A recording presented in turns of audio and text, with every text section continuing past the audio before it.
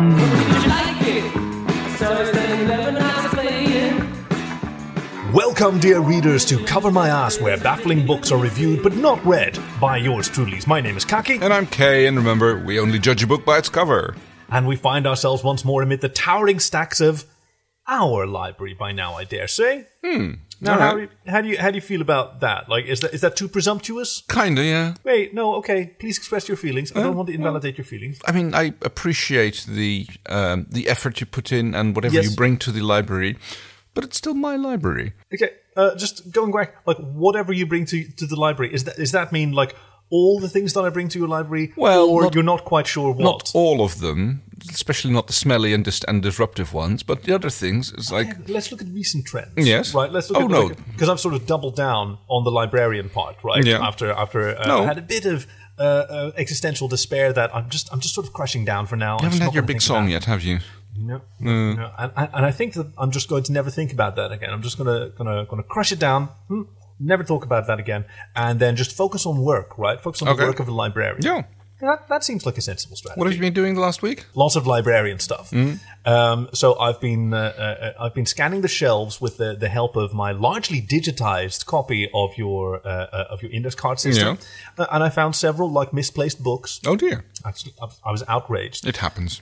So I gave each of them a very stern talking to, Ah, yes. and then I put them back in their right place, and I sort of shamed them in front of their peers. Did you make sure to check the little cards in the front as well that show when the book's been loaned and when it's supposed to be returned? Hey, I've got a little question, like straddling the divide between the real world and the library. If I look at that, like, what year am I going to see on the stamp? It depends on when the book was last loaned. Okay, so we're dodging that question. No, that's fine. Totally. No, I kind of. So I've doubled down on the on being a good librarian and improving the library's, I should say, libraryness. Yeah. Right. And so I've been focusing on like organized books and organized shelves, and not on the wildlife. It's a lovely delight, isn't it? Organized books on organized shelves, isn't it? Fantastic. I mean, yeah, I'm getting into it. I'm embracing it. Like the love of it doesn't come as naturally to me as it clearly does to you.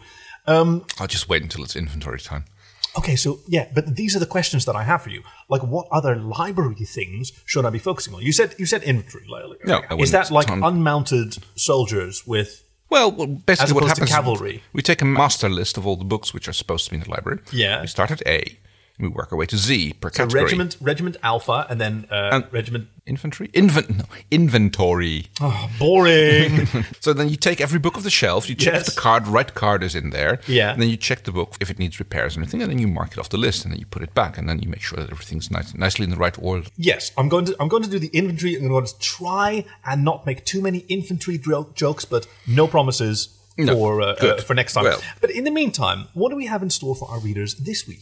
We have a lovely book this week. It's by John Yes. Brunner. It's Times Without Number. Yeah! And if you look down at your podcasting device right now, you should be seeing the cover of today's book. And if not, you can check the show notes or the website for images and links. That's covermyasscast.com. We're also Cover My Asscast on Twitter, where we always post the latest episode. And this is episode 70, Times Without Number by John Brunner. John Brunner, yes. Brunner, good. And we have a lovely cover Yes! with some beautiful cosplayers, which is going to be relevant to the book. Spoilers? Well, yes, they've got huge horns and they're brandishing Very bows. horny, yeah. For a moment there, I thought that's a wicked arrow that one on the right has, but that's actually a spear, and it's like Yes. she's not holding a bow. No, I thought it was so cool. Yeah. So what we have on the cover are a number of sort of angry-looking women with fantastic dresses. Yeah, they are quite and- angry looking. Yes. and huge boob windows. They do show quite a bit Oh no, of this cleavage. is proper cleavage. So, do you know what a blue boob window is? No. Like Kind of like a jockstrap for boobs? Klingon armor. Oh, I mean, these ladies seem to be. Jockstrap for boobs. Well, It's not often that we get the title of an episode this early. you know what I'm talking about, I right? do. Yes, because we start. Oh, this is one of. I love this so much. We start at a low-rent Comic-Con somewhere out in the boonies. Yeah, it's a bit of a warehouse, I think. It's not Yeah, even a convention center. It's just like a warehouse with a canteen stuck onto it and a Because loading that's sort dock. of traditionally where Comic Cons or comic conventions and fandom conventions take place, right? Hotels with convention spaces. Right, or at least convention It centers. starts off at a low rent a Comic-Con where, yes, they're in a warehouse and they're trying to do all the stuff that Comic-Cons usually do. And I was kind of reminded of the television series Babylon 5. The great science fiction novel, the Where they try to do everything that a television series normally does. And their studio was an old bathtub factory out in the middle of nowhere. So, like, the actors really got on with each other because after, during lunch break, they had fucking nowhere to go. I was going to say they had like bathtubs to sit in, but that seems like very cozy little. I'm imagining Shakar and Londo in a little bathtub having tea. I was more thinking a jacuzzi or something where they're sitting across from each other, glaring death rays at each other, going like, "You're hugging the hot water exhaust." Now I'm imagining Londo going jacuzzi. Wow. Yes. So they have in this convention, which is, I mean, maybe it's in a bathtub factory, abandoned and whatever. They have all the things that we usually know from comic conventions, such as the all Sephiroth orgy. In a private room, because that's, I mean, people dress up as Sephiroth from Final Fantasy. There seems to be like a surprisingly large motel attached to this. Yeah, I mean, I'd watch. I mean, I can't participate. Totally. We're not Sephiroths. No, exactly. I don't have we don't have spiky hair and huge swords. Don't sell yourself short. Well, and one angel wing and one demon wing and one steel hand or whatever he's got. Okay, I know that it's from Final Fantasy, and that's about as far as my Sephiroth knowledge goes. Yeah. Do you know that popular game from the Hogwarts books, from the Harry Potter books? The very popular game? The broomstick flying one? No, you're thinking of Quidditch. I mean, the much more popular game of Snapes and Ladders. Okay. Oh, my favorite at any kind of convention, the Klingon cocktail party. Oh, yes, they throw wicked cocktail parties. So cool. Yes. And you've got to get in the spirit of things, and it's all busy and noisy, and everybody shoves each other around a little bit. Like shout a little bit. Or they just yell some kind of pretend swearing back at you. Which is like, I mean, like, yeah, and they do make wicked cocktails. I mean, they're, the Romulan ale, or especially the reactor the meltdown. Warp Core Breach. That's my favorite. And one of the other things going on at the low-budget Comic-Con is a meeting of the Kawaii Crochet Club. Say that again, please. The Kawaii Crochet Club. Crochet Club. There you go. No, I like crochet. Yes, it's crochet, but I like crochet. Right, crochet rocket. Johnny... Actually, it's not Johnny Croquet, it's Johnny Crockett. So it's the Kawaii Crochet Club. Yes, I like how much arts and crafts there is at these conventions. You have a lot of these. There's the sushi making club and the melon pan making panel. What's a melon pan? Okay, is it John Cougar Melon Pan hosting it? No? Oh, okay. No, so it's actually very similar to a particular kind of Mexican sweetbread. So it's a little bun, as in regular bread, which is topped with cookie dough. It has to be the right size and it has to be baked at the right temperature, because it's like the bread and the cookie have to be done at the same time, which is tricky. Because bread is usually baked for long and cookies are generally baked short. Hello, Miss Librarianess. What's up? Yes, so the team of librarians is now fully complete, with a little librarianess coming to join us. So the Kawaii Crochet Club. I sort of appreciate the resurgence among cool kids today of what used to be considered kind of naff, kind of old-fashioned right, but lots of trades and crafts are coming back into fashion, like people knitting and like crocheting and other things like that. And making and appreciating like a good scarf or a nice doily. Like, it is nice to know that something you own and like use is made with personal care and attention, and not just stamped out for sub-minimum wage. Yes. So the Crochet Club has been working hard to create their individual pieces, and now at the Comic-Con, they are going to meld them all together, crochet them all together into one huge tapestry, celebrating all that is comic and heroes and fantastic supers. They all made exactly like so. All that is good and all that is comics and heroes, and they've all made their superhero blankets. And I like that this time they kind of said, okay, no depictions of actual superheroes. You've got to convey it through pattern. You've got to convey it through color. Yes. And it's abstract. It's a little bit abstract. It's very pretty and beautiful. It's like get these colors. Find some way to make it evoke the emotion of the superhero or the show or whatever it is that you're making your tribute to. without actually showing the characters. Yes, yeah. And it's turning into this fantastic, beautiful, multicolored, multi-patterned tapestry. And as the last stitches have been put in place and everybody is standing around it, holding hands, chanting their love and their excitement for it, it turns out that they've accidentally made, I think it would best be described as a summoning circle. Yes. And there's this big loud bang, there's a fantastic swirl of powers and things. A deep droning sound thrums through everyone's bones. And this luminescent portal opens up, and on the far side we see a desolate plain. And in the distance there's a dark pyramid, lightning strikes coming in, and around it there's like a lot of dead bodies, mostly. Writhing still, though, right? Well, Writhing they're corpses. dead, but they're still moving. It's really sinister. That would be the zombie hordes. Yeah. Which are clustered around what we will learn is the skeever in the pyramid. The skeever in the pyramid. Yeah. And it's really such a shame, because they were doing this cool thing where they were taking everyone's like patterned blankets that represented their impression of the superhero's costume and value, and trying to sort of match them up, right? So you could have, starting on one side, you could have like the Phantom, which is largely purple, and then pair that up with like Black Panther, who has purple as a highlight color, but is largely black. And then next to that, following sort of the black theme, you would go to a Loki, who has black and grey and gold and green. Yeah. And like, it was so cool. And then you go to the Green Goblin, and then you go to yeah, and you keep going in this hypnotizing spiral until you've created the dread sigil Odegra, a mandala of evil, just like what was the M16 motorway on? It's the M4, I believe, the one, the ring road around London. But it goes like knock knock. Oh, who's there? Cthulhu. Cthulhu who? Yeah, Cthulhu Fatagan. Yeah, Cthulhu. God. Okay. Yes. Eldritch Horror Summon. Yeah, Eldritch Horror. Portal to one of the horror dimensions opened. Zombie horse shuffling through. Zombie horse shuffling through with some of the great old ones. Now, of course, the first person who shows up with all of this noise is Kevin, the rules volunteer. Yes, who wears his badge very, very prominently, and he's got a stab vest on, despite the fact that he's with ConOps and not with security, and even security doesn't wear stab vests. Well, and he's got a riot helmet, you go to, but and a clipboard. And he comes in and he goes, "Aye, this is against rules ordinance, page 4." And Kevin, fucking Kevin, you're putting too much of a drain on the electrical system. Like, we're going to get in trouble with the fire department. Yeah.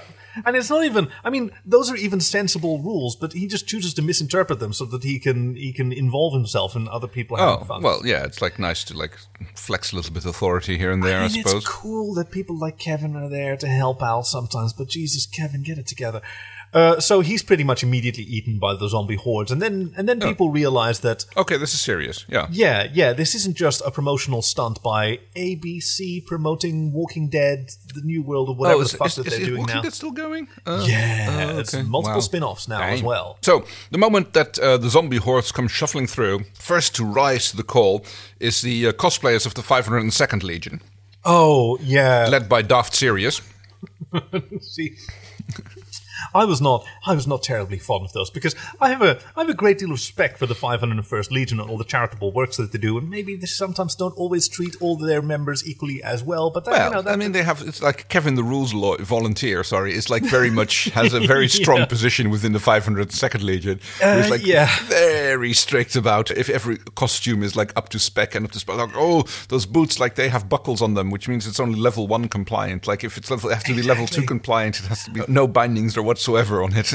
So initially I would have imagined that like if the 502nd Legion would have been composed of people who thought that the 501st, the Stormtrooper cosplayers, were being too restrictive, but no, it's the ones who think that the 501st is too liberal in their permissive attitudes. It has to be absolutely perfect, completely screen accurate, and completely homemade, and it has to be made out of resistant materials. If you want a DL-44 blaster, it better be made from an actual authentic Luger, which it mean like none of those like copy models. Exactly. It has to be a real one with the actual flash bulb thing on the top and everything. It has to be originally sourced parts. Like there's only 3 lightsabers which have been approved by the 502nd Legion. Yep, and they have enough to knock their heads into every door frame that they pass through. Yes, 2 of those lightsabers are from Mace Windu's ones.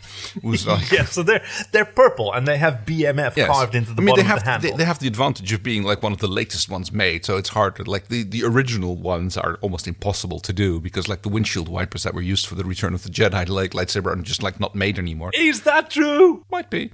That's awesome. That's so awesome. No, I'm going to completely accept that as canon. And you can't make them. So like the 502nd, you can't make that equipment unless you happen to find some new old stock. You just can't do it. I liked how quickly all of the various factions in this low-rent Comic-Con threw themselves into the fray. Like you'd expect all of these nerds to just panic at the sight of real danger, but all of them fucking double down at what they were doing. So to be honest, I think they're just like, well, wait, this is great. It's like one of those Galaxy Quest moments, like where they're pretending like, oh, they don't realize that it's actual real cosmic horrors, and they're thinking like, oh my god, these guys are awesome. Their special effects are fantastic, and and everybody goes right on in.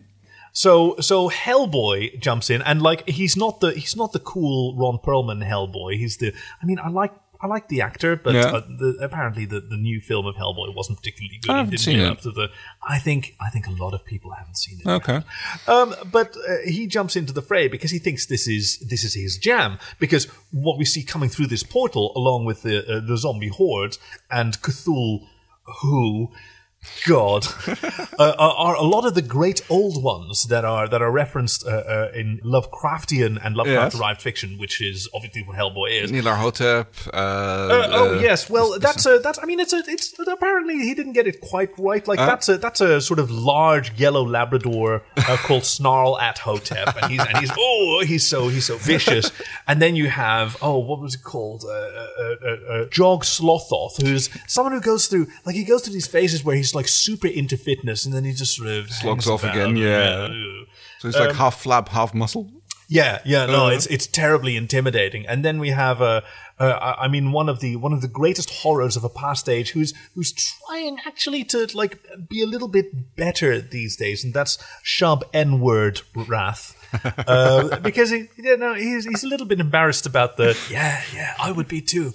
But so, I can't really call myself by my original name anymore because it was fine was fine when I took it, but like nowadays it's like people are too sensitive about it, and like he does a bit of that. Where he's trying to be woke, but at the same time also like trying to call people I used to be like it used to be cool, and now it's certainly not anymore. But I didn't change, so why is it suddenly not cool anymore? It's like then don't even bother, right?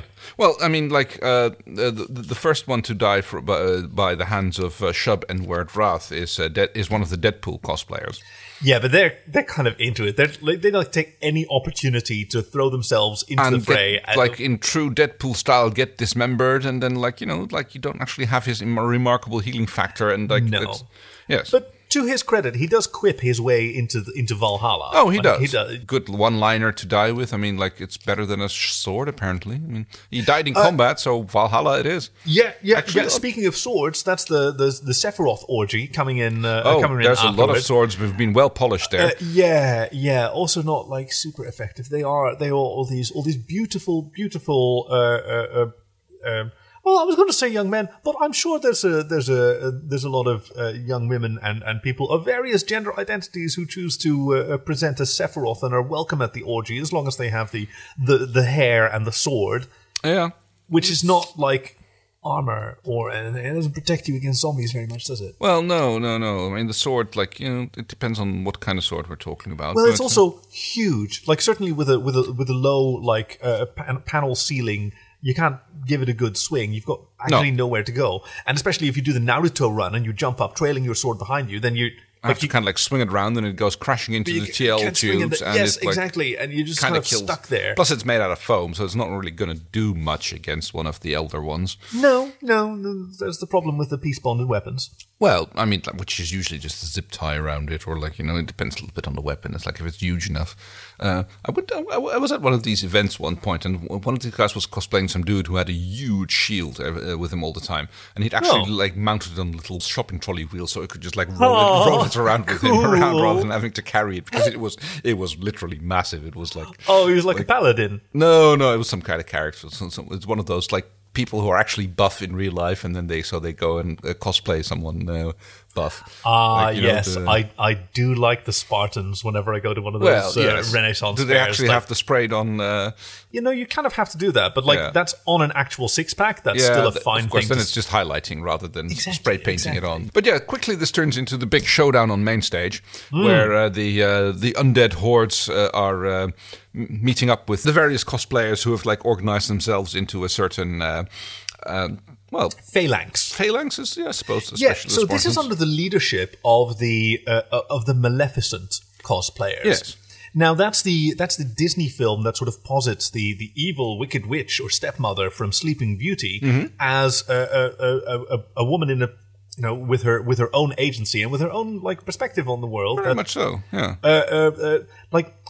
Wicked, I think, was the precursor to that. Wicked, the musical. Well, precursor maybe as in the inspiration, I would say, because like story-wise, it has it bears no resemblance. No, but it takes Wizard of Oz. Yeah. Yes, it's like, look at the story. This is something that happened in the same world, and it doesn't contradict the original story in any way, shape, or form, but it paints it in a completely different light.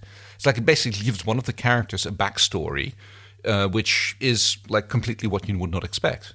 Yeah, and all her actions. So I think it's the Wicked Witch of the West. Does she have a name? She gets a name in Wicked, right? Yes, her name is Elphaba. Elphaba, yeah, the Wicked Witch of the West, who is the villainess, and she's always cackling with snotty glee in the story of the film. I love that word. But then in Wicked, we learn about her backstory, and that the motivations for her actions are very different than the primitive understanding of Dorothy and her friends. Who just thinks she's just evil? I mean, like, bitch, you dropped a house on her sister and stole her shoes. Like, what's she going to do? Like, of course she's going to be upset with you. And likewise in Maleficent, like this is a woman a powerful woman in isolation, and she's dealing with being the only one of her kind, and she sees this corruption and incompetence and wickedness. And when she opens herself up to this like friendly young person and gets betrayed by him, and like it makes a lot of sense. And so the people who gravitated toward this role, who all dressed up as Maleficent, they're men and women of a certain age because they appreciate the maturity and the dignity of this character, as we all do. Each of them tries to be a slightly different Maleficent, right? They're at Comic Con. There's young Maleficent when she's still a bit of a fairy, and then there's Maleficent Reynolds, who has a brown duster on because she's also sort of Firefly still crossover horns and pistol. She's pretty cool. She's "Bwah!" is her catchphrase when he fires her gold bow. And then there's Mal 50 Cent, who's also a bit of a rapper. She lays down those lines very hard, and she's got a cool that's rhyme a bit for of everything. Cutting remarks, which is very good. It works. Apparently, it works surprisingly well as zombies, because they're like, I guess they're a little bit of like snowflakes, because like getting a wicked cutting rhyme laid down on them like cuts through swathes of zombies in the main stage showdown. Then there's also Maleficent.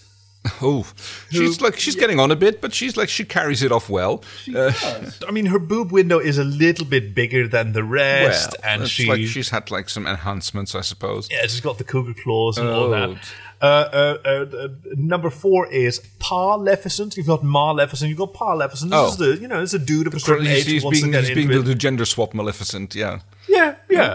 Starbuck can do it, and you know what? If you feel that you represent the values of Maleficent, that's how you want to present yourself. Him and Glorious Star-Lord are. Yes, they make a good couple. They certainly unfortunately, do. they don't survive the main stage showdown, but no, alas. That privilege is unfortunately reserved for, spoilers a little bit. We're discussing a book. We're reviewing a book here. It's like we're allowed to do spoilers. The main survivors of all of these are Kevin the Rules Volunteer and the last of the pack of Maleficent, Malfeasant, his nemesis. And they've got a sort of Odo and Quark thing going on from DS9, right? That works. It's a very love-hate relationship. I mean, it's not even love. It's just like a hate-respect relationship, I suppose. Yeah, because Malfeasant, she is in it for skirting the limits of the rules of the con and getting away with it. Which Kevin, the Rules Volunteer, is he kind of gets off on it. They kind of a little bit. He gets to harass her, and then she gets to mouth him back. I guess he was one of those people who kind of gets off on being talked down to and humiliated a little bit, and that's probably Kevin's thing.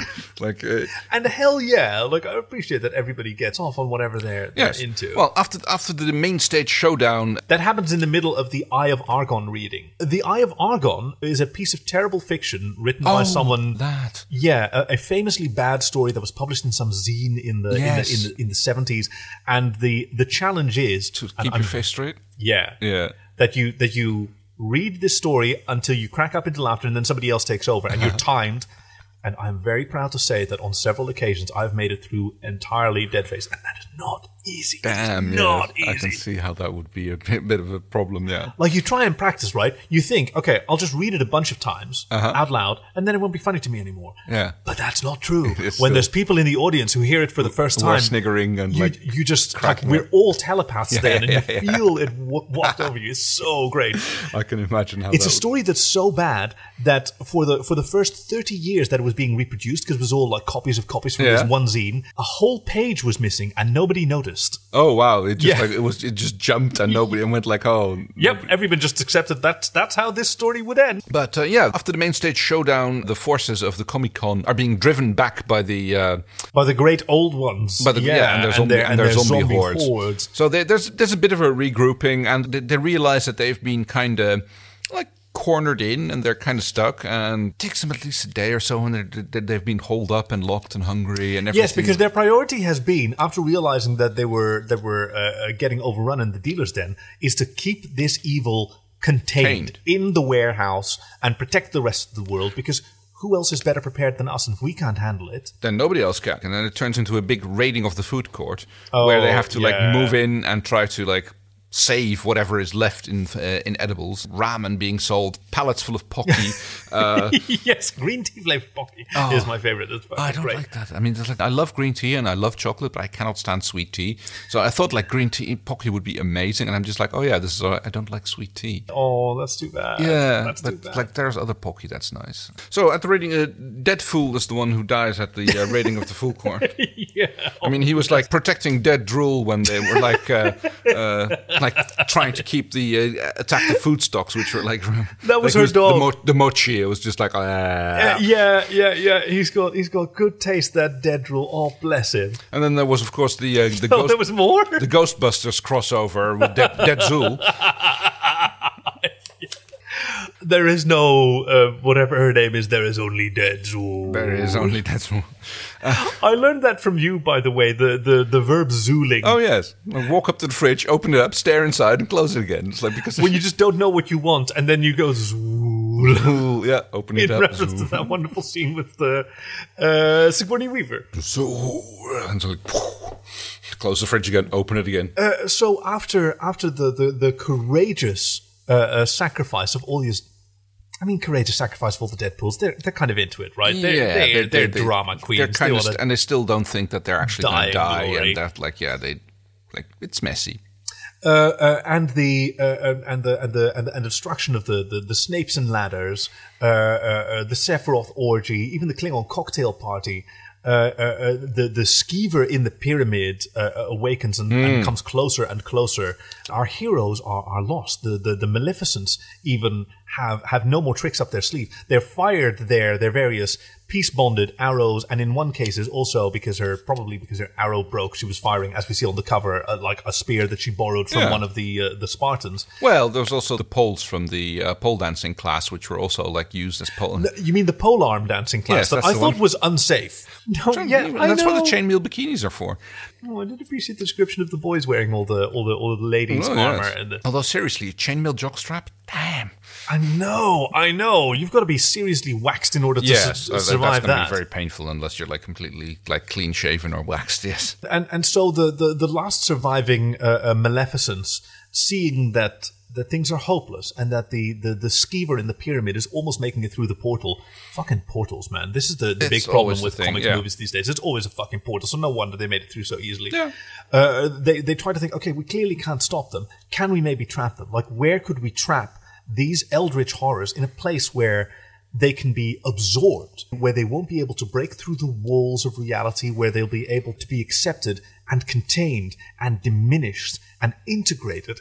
And they rack their brains, but fortunately, unlike many of these other comics fans, like Maleficent, a lot of those cosplayers are of a certain age. They're much more experienced people, and so they realize what they have to do. And they, with the help of the 502nd Legion, they heard these dread ancient gods, Jog Slothoth and Shub Enward Wrath, and what was the other one? Oh, Snarlathotep, yes.